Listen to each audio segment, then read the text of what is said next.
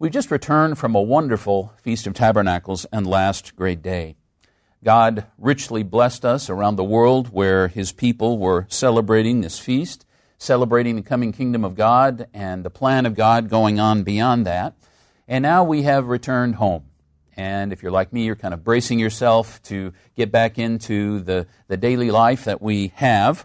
We've been to that wonderful place at the feast where we step out of the world for a while, we get off the ride, and we can really concentrate on things that are important. And now here we are back again, back at school, back at work, back in the world of this present evil age. I imagine you're like me, you very much appreciate the break that we get when we go to God's feast, especially the Feast of Tabernacles. We get to step out of this world where increasingly it's going a way that is in opposition to God's way of life. And now we're back. And we're back to swimming against the stream. We're striving to do what's right in a world that not only doesn't respect God's way, but actively opposes it in many different aspects. So I thought it would be good for us today to look at the question of why do we have to come back home? Why can't we just live like the Feast of Tabernacles all year round? I know one family in Hawaii, when they mentioned to their children it was time to go home, the little boy broke out crying. He didn't want to go home. He wanted to stay there. And we can all identify with that. Why do we have to go back into this mean old world when we're not of the world? We're in it, but not of it. When we look at the Bible, though, we see that that's often, in fact, it's always been the way for God's people. They've always had to live in a world that was going a different direction. They had to swim against the stream. They had to buck the current. Righteous Abel was murdered by his brother because he wanted to follow God's way. In the seventh generation from Adam, righteous Enoch had to be transferred from one place in the world to another to escape people that sought to kill him because he was living God's way of life. Noah was jeered for decades while he was building the ark that was going to save humanity. People mocked him for what he was doing and for his way of life, which was God's way. We know the examples of Abraham, Isaac, and Jacob, who faced incredible opposition for simply trying to live righteous lives. David was nearly murdered by a king who was jealous of his favor with God because he was a righteous man. And the greatest example of all of them, of course, is Jesus Christ, the Son of God, who was himself the victim of lying plotters who plotted and arranged his death because he was following God's will. And we know that most of the apostles ended up martyred for, again, simply living a righteous way of life. And Jesus told his disciples, he didn't hide any of this from them. He said, it's not going to be easy. You're going to face opposition in order to follow your Father's will. In Matthew chapter 7, verse 13, in the Sermon on the Mount, a passage we know well, probably by heart, Jesus said in Matthew 7:13, "Enter by the narrow gate. For wide is the gate and broad is the way that leads to destruction, and there are many who go in by it. Because narrow is the gate, and difficult is the way that leads to life, and there are few who find it." There aren't very many people on the road we're on. It's hard to find. In fact, you can't find that road even unless God opens your mind to it. He has to call you to it. But then that road is sometimes difficult. Turn with me, if you would, to 2 Thessalonians chapter 1.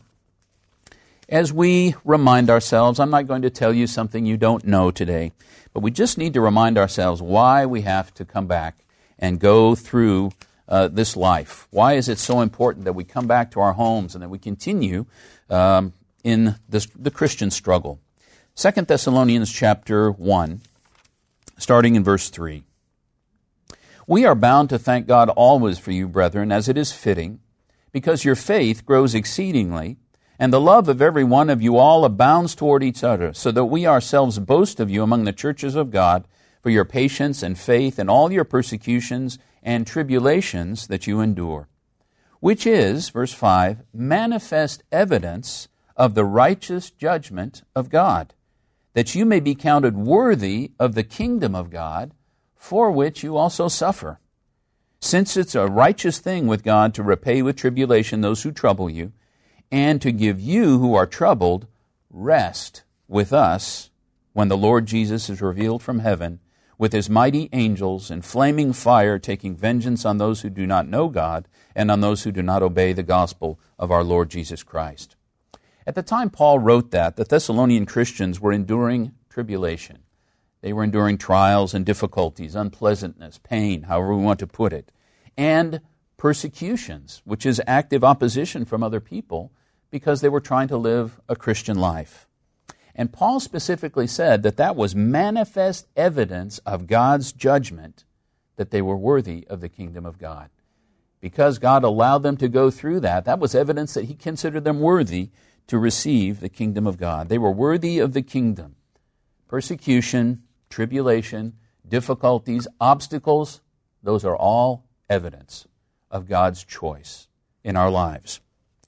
A best-selling author named Terry Goodkind said, "If the road is easy, you're likely going the wrong way." And oh, how true that is of Christians. If the road is easy, you're likely going the wrong way. Notice also in that passage in 2 Thessalonians that they were promised rest. At the time of their return to Jesus Christ, they were going to enter into a very special rest, to give you who are troubled rest with us when the Lord Jesus is revealed from heaven. Right now we don't have a lot of spiritual rest. We do on the Sabbath, but when we're in the world, it's work. It's struggle to do the right thing. But we are promised rest. They will have rest. We will have rest from trials and tribulations in that future time. But it isn't yet. That time is not yet. One of the lessons we take away from the Feast of Tabernacles and the last great day is that in a future time, all humanity will have spiritual rest. We're promised rest from the labors and weariness of this life. We and all humanity who will accept what God offers. Right now we're going through the troubles and the turbulence and the vicissitudes of this life. But we are promised in that future time rest. So the message that I have for you today, springing from our coming home from the feast in the last great day, is that we are going to have rest. We're promised perfect rest in the future, but it is not yet. We still have work to do. I know some of the trouble, some of the pain, some of the persecution that some of you have experienced and are experiencing in your life. I know only a small part of it. There's much more than what I can know, of course. Some of that is simply a part of life because there is pain in human life. That's just a part of the experience. But some of it is due to your faithfulness to God, to our faithfulness to God. And that is a very valuable thing in God's eyes. Turn with me to Matthew chapter 11, please. Matthew chapter 11, verse 28. Matthew 11, verse 28. Jesus said, "Come to me, all you who labor and are heavy laden," heavily loaded down with burdens, "and I will give you rest. Take my yoke upon you and learn from me, for I am gentle and lowly in heart, and you will find rest for your souls," rest for your lives. And when we look at the prophecies of the Bible, that rest is going to be eternal. "For my yoke is easy and my burden is light." Now, we all know that it doesn't seem that way all the time. Sometimes the yoke and the burden seems pretty heavy. But when we look at it in the context of all eternity, we only have to bear that yoke and that burden in the physical sense for a few decades. And then we have eternal rest. Ultimately, there will be complete, unreserved rest. But that comes only after a period of labor and being heavily laden, struggle, and trials. And we understand that our adversary, Satan, tries to make those burdens as onerous as he can, as difficult as he can. In fact, it even mentions in Daniel chapter 7 that one of Satan's tactics is to try to wear us out. He just wants to tire us out so much that we finally give up. Let's be reminded of that in Daniel 7. Daniel chapter 7.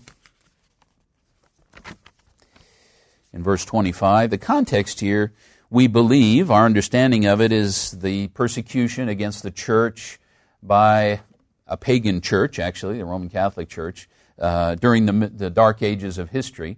But this also, there's a type and an antitype here, and I believe this prophecy applies also to things that are going to happen at the time of the end, just before the return of Jesus Christ. It says, he shall speak pompous words, speaking of this false prophet, false religious leader. He shall speak pompous words against the Most High, shall persecute the saints of the Most High. And if you look that up in the Old King James, or even just literally, the literal translation of those words in Aramaic is wear out, wear down, just tire them out. Satan wants to wear us out, make us so tired that we just give up. And one important key to resisting that pressure, one important key to persevering and to standing under that kind of pressure, is to remember that we have a certain promise of peace and rest to come. True, permanent, spiritual rest. So as I said, let's be reminded of why we have to suffer now. Why do we have to go through all the things we go through in this life? Why do we have to come back from the feast and engage once again in the spiritual combat that we have? Why do we have to come home to the struggles of our daily lives? Part of the answer, I believe, is found in Hebrews chapter 5. Hebrews chapter 5. I don't think any of us really can, to understand exactly everything that this verse means, but even what we can understand is really vital for us. Hebrews chapter 5 and verse 8. Talking about Jesus' experience as a human being. It says, though he was a son, yet he learned obedience by the things which he suffered. That seems odd at first glance. Jesus learned obedience from the things that he suffered. What does that mean? Does it mean he wasn't obedient before? Well, of course it doesn't mean that. Does it mean he didn't know how to obey his father before? Well, no, it can't mean that either. He never sinned. He always obeyed his father. Then somehow he suffered and he learned something he didn't know before. I doubt if that is the case as well. He always knew what his father wanted. He always fulfilled the will of his father. He always obeyed his father. So how should we understand this passage? That he learned by the things that he suffered. He learned obedience. Well, the only way I can understand this, thus far as I've wrestled with this, is that somehow there was some new element. There was some deepening of his understanding about what obedience was. And I don't claim to know exactly what that was, but there's some new dimension there that the Son of God himself experienced because he was willing to go through suffering. There was a new depth or power in his character, perhaps. There was some sort of change that came from facing adversity and from suffering to fulfill the will of God.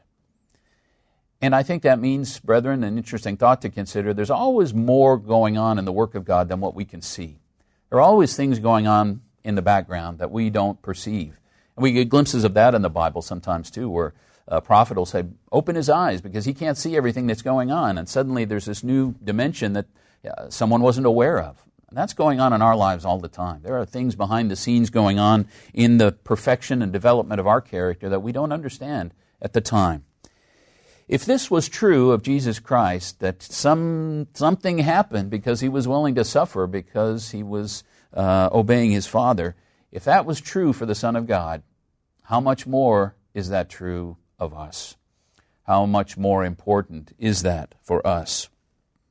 We know that we learn many things when we face opposition, when we swim against the tide, when we suffer and face opposition. We learn things like patience and perseverance. We learn determination and empathy. We learn courage under fire. We learn a deeper love of God and a deeper love of other people.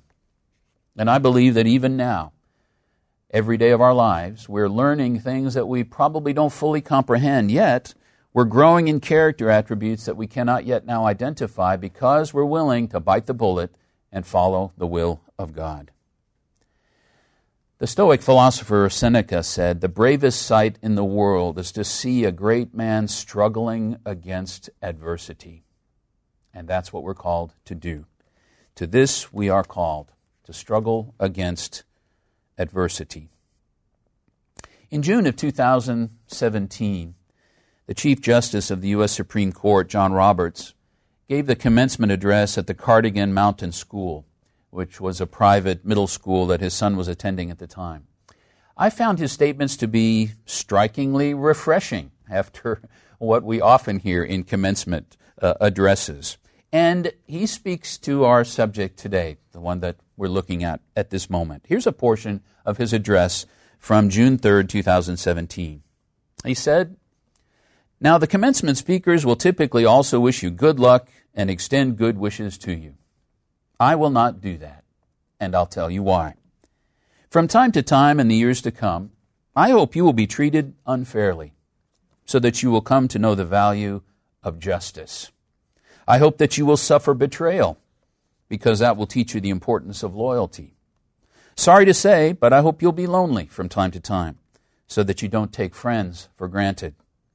I wish you bad luck, again, from time to time, so that you'll be conscious of the role of chance in life and understand that your success is not completely deserved and that the failure of others is not completely deserved either. And when you lose, as you will from time to time, I hope every now and then your opponents will gloat over your failure. It's a way for you to understand the importance of sportsmanship. I hope you'll be ignored, so you understand the importance of listening to others. And I hope you will have just enough pain to learn compassion." He said, whether I wish these things or not, they're going to happen. And whether you benefit from them or not will depend on your ability to see the message in your misfortunes. That's a big part of what we're about, brethren, to see the message in our misfortunes, our trials, our adversities. Some lessons can only be learned by experience. Some qualities can only fully be developed by challenging circumstances. And some attributes can only develop themselves by suffering. And the Bible is pretty clear about these things, as we've already seen. But let's turn to Lamentation now. Lamentation chapter 3, not a book that we read too often probably, but there's something interesting in Lamentations chapter 3, verse 25. Lamentations chapter 3, verse 25. Of course, this is Jeremiah lamenting on the overthrow and destruction of his nation. He had a lot to lament, and he does so in this passage. But he was understanding the message in his adversity, the message in the suffering of his people. And this is part of what he relays here in chapter 3, verse 25. The Lord is good to those who wait for him, to the soul who seeks him. It is good that one should hope and wait quietly for the salvation of the Lord. The salvation will come, but it doesn't come immediately. It is good for a man to bear the yoke in his youth. Let him sit alone and keep silent, because God had laid it on him. It's good for a man to bear the yoke in his youth. It's good to have some difficulties as a young person. And many times young people who've had to grapple with health issues or other kinds of problems, they become deeper people more quickly. They understand, they have a better, a deeper, a fuller understanding of life. Let him sit alone and keep silent, because God has laid it on him, as he has to all of us for this window of time during our lives. Let him put his mouth in the dust. There may yet be hope. Let him give his cheek to one who strikes him and be full of reproach. For the Lord will not cast off forever, though he causes grief, yet he will show compassion according to the multitude of his mercies. For he does not afflict willingly, nor grieve the children of men. He does not afflict willingly. It's not that God wants us to suffer. He takes no pleasure in the difficulties or the frustrations that we have, but he knows they're necessary for our growth. And so he's willing to let that happen to us for a time. He's willing to let that happen to us for a time. It's good to learn about hardship and struggle when we're young. That's one of the reasons we have this life, is to learn about hardship and struggle. It's not good to have life too easy. Although, isn't that what we all dream of? If we had our choice, that's what we would pick. We'd pick the easy life, where we could be wealthy and healthy and young always, and that's what we dream of. And one day that will come true for us in a sense beyond what we can imagine right now. But to get there, we have to go through what we have now. Charles de Gaulle, the general and president of France, a great leader, said, "A man of character finds a special attractiveness in difficulty, since it is only by coming to grips with difficulty that he can realize his potentials." That's true. Not always pleasant, but true. A man of character finds a special attractiveness in difficulty, since it's only by coming to grips with difficulty that he can realize his potentials. And that's true of us as well. We can only realize fully our potential, our incredible human potential, by going through difficulties. Some potentials are only realized under pressure, under opposition. Elizabeth Kubler-Ross, a researcher and writer on the topic of death and dying, among other things, said this: "The most beautiful people we have known are those who have known defeat, known suffering, known struggle, known loss, and have found their way out of the depths. These persons have an appreciation, a sensitivity, and an understanding of life that fills them with compassion, gentleness, and a deep, loving concern." And she ends her quote with, "Beautiful people do not just happen." Beautiful people have to be made. They have to grow and develop. And that comes to these kinds of difficulties that she's describing. The time will finally come when that will all be a thing of the past. The time's going to come, we have it on God's Word, that we will have rest, perfect rest. But it is not yet. Jeremiah chapter 6, please. Jeremiah chapter 6, verse 16. Jeremiah 6:16. "Stand in the way and see, and ask for the old paths where the good way is, and walk in it. Then you will find rest for your souls." But they said, "We will not walk in it." "Also I set watchmen over you, saying, 'Listen to the sound of the trumpet.' But they said, 'We will not listen.'" That's the story of human history. That's the story of the history of Israel and Judah, the story of humanity.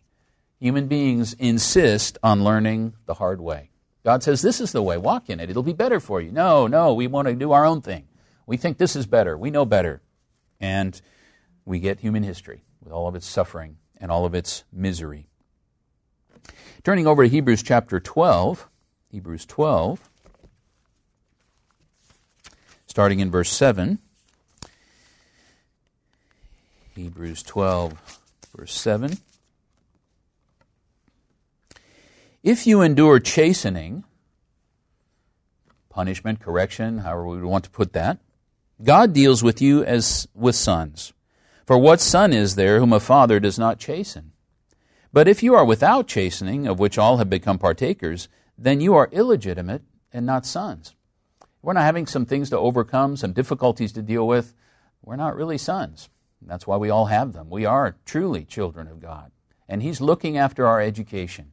He's chastening us. He's guiding us. He's correcting us. "Furthermore, we have had human fathers who corrected us, and we paid them respect. Shall we not much more readily be in subjection to the Father of spirits and live? For they indeed for a few days chastened us as seemed best to them, but He for our profit, that we may be partakers in His holiness. Now no chastening seems to be joyful for the present, but grievous." We can all agree with that. "Nevertheless, afterwards it yields the peaceable fruit of righteousness to those who've been trained by it."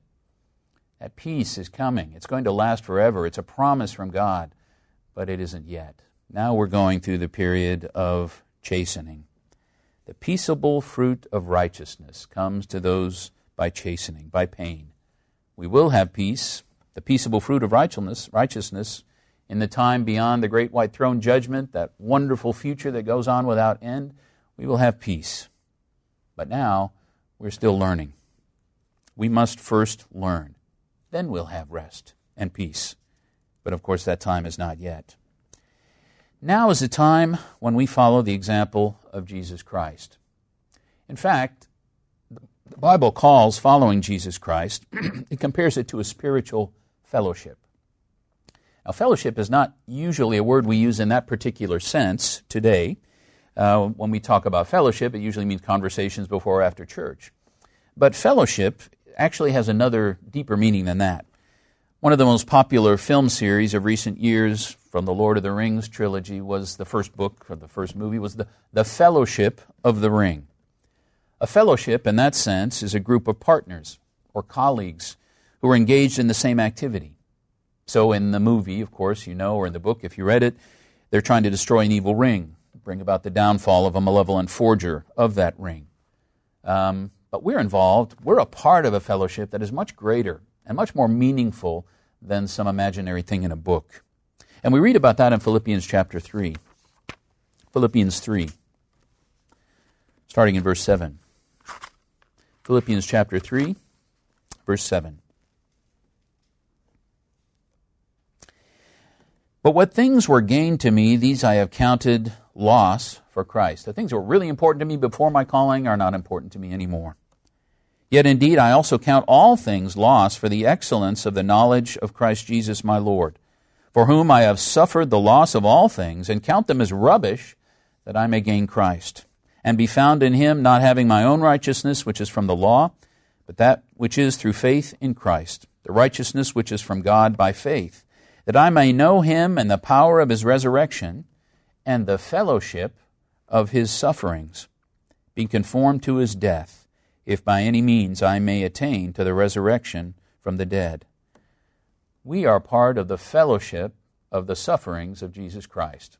And that's the most important fellowship or group or club or association that there ever has been.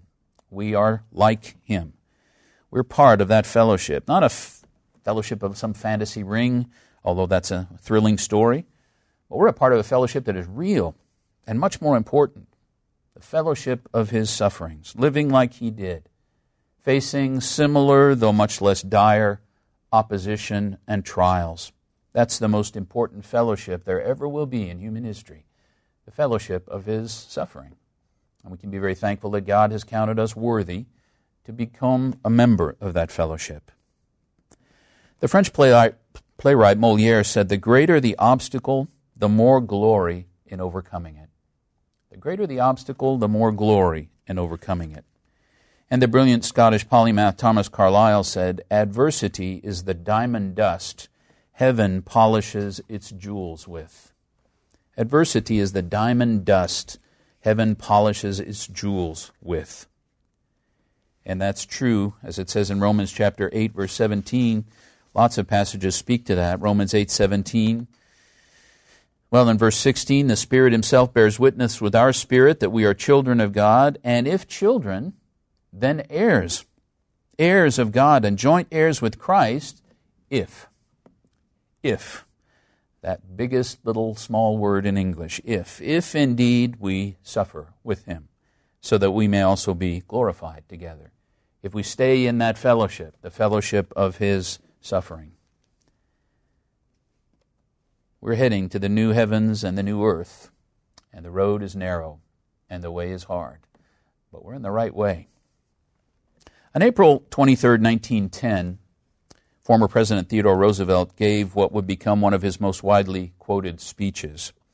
The former president, who had left office in 1909, had spent a year hunting in East Africa before embarking on a tour of Northern Africa and Europe. In 1910, attending this event, he gave speeches all over the world as he traveled. He gave speeches in Cairo, in Berlin, in Naples, in Oxford. And then he stopped in Paris, and on April 23rd at 3 p.m., in the ancient University of the Sorbonne, before a crowd that included, according to the Edmund Morris biography, ministers in court dress, Army and Navy uniform, officers in full uniform, 900 students, and an audience of 2,000 paying ticket holders. Roosevelt delivered a speech called Citizenship in the Republic, which among some would come to be known as his speech about the man in the arena. So in addition to touching on his own family history, he spoke about war, human rights, property rights, the responsibilities of citizenship, even France's falling birth rate. Roosevelt then railed against cynics who looked down on men who were trying to make the world a better place. The poorest way to face life, he said, is to face it with a sneer. And how many people are sneering today? He went on, a cynical habit of thought and speech, a readiness to criticize work which the critic himself never tries to perform, an intellectual aloofness which will not accept contact with life's realities. All these are marks not of superiority, but of weakness. And then he delivered an inspirational and impassioned message that drew huge applause, and people still read it and contemplate it today. He said, "It is not the critic who counts, not the man who points out how the strong man stumbles or where the doer of deeds could have done them better. The credit belongs to the man who is actually in the arena, whose face is marred by dust and sweat and blood, who strives valiantly, who errs and comes up short again and again, because there is no effort without error and shortcoming, but who actually does strive to do the deeds, who knows great enthusiasms, the great devotions, who spends himself in a worthy cause, who at the best knows in the end the triumph of high achievement, and who at the worst, if he fails, at least fails while daring greatly, so that his place shall never be with those cold and timid souls who neither know victory nor defeat. The man in the arena. That's you, and that's me. We're the people in the arena, trying to do something important and great. And there are people around us who sneer sometimes. The world sneers. Satan sneers. But we're the ones in the arena, and we're doing something very worthy. Sometimes we succeed. Sometimes we fail. But always with God's help, we get up again and we continue forward.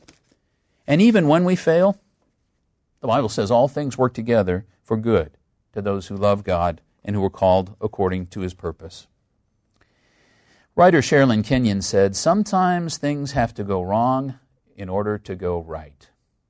Sometimes things have to go wrong in order to go right. And in a sense, isn't that one way to kind of describe God's plan? He lets things go wrong for a while so that they can ultimately go right, so the character can be developed in His children. So He let Satan have a relatively free hand for a while, and He allows mischief in the world and evil in the world for a time, so that ultimately good can come of it. Sometimes things have to go wrong in order to go right.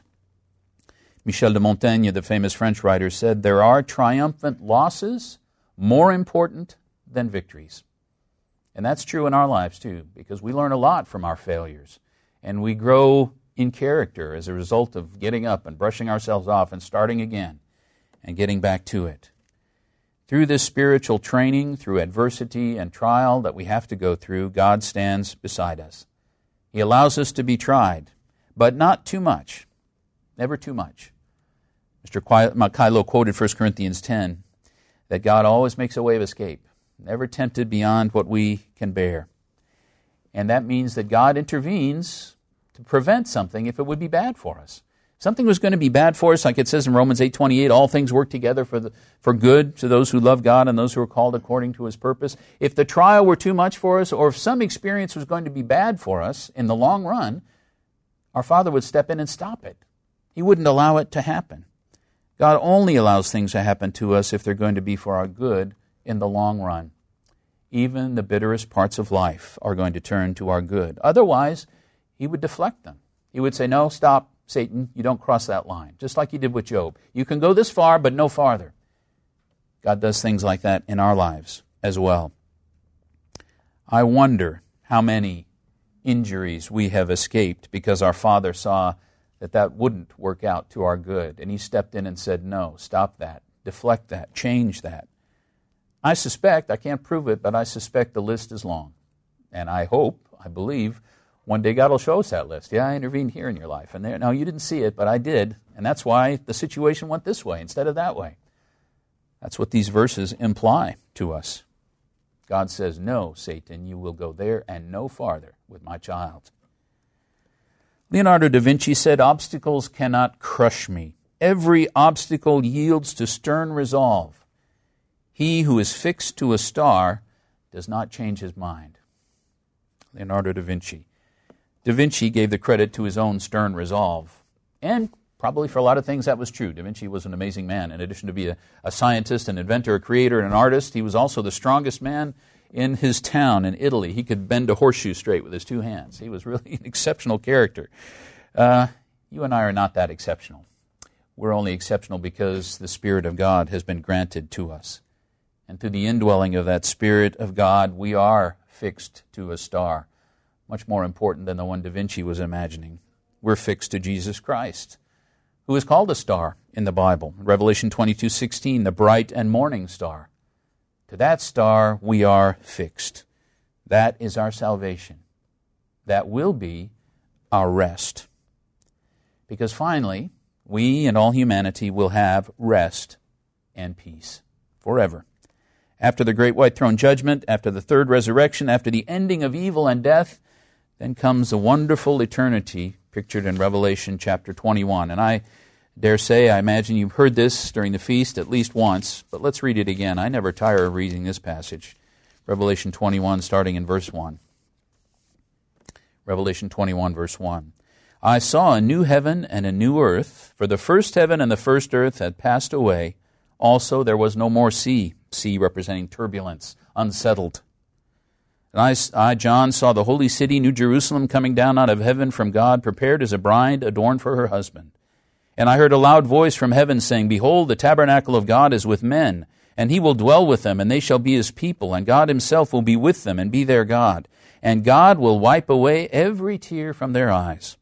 There shall be no more death, nor sorrow, nor crying. There shall be no more pain, for the former things have passed away. There will be perfect rest. He who sat on the throne said, Behold, I make all things new. And he said to me, Write, for these words are true and faithful. That, brethren, is the perfect rest toward which we're traveling now. Perfect, eternal rest. Not inactivity.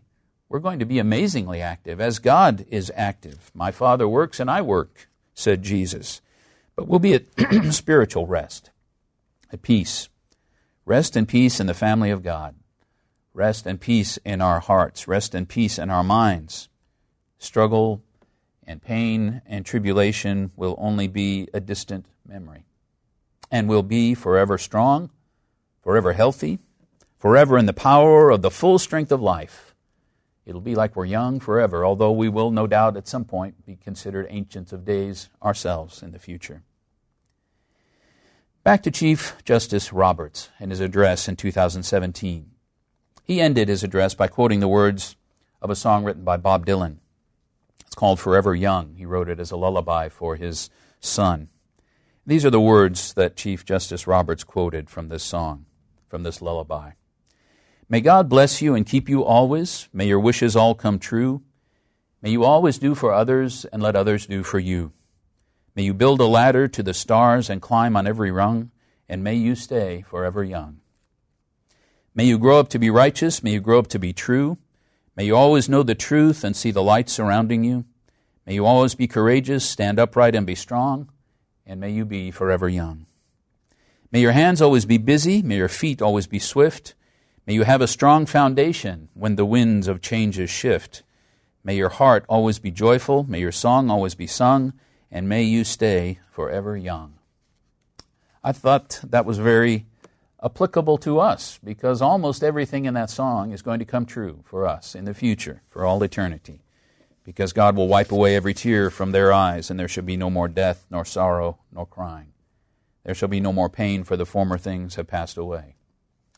So, brethren, as we move away now from this cycle of feasts this year, as we come away from the Feast of Tabernacles, let's keep that pristine vision clear and vibrant through another year until we once again gather at the Feast of Tabernacles in the last great day to be reminded of those promises.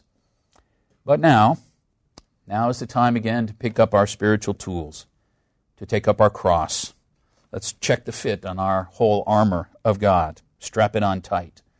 Because now is the time for us to return to the arena and the work of our lives. Because though it is not yet, rest, perfect rest, is coming. It's sure and it's certain. So let's stay the course.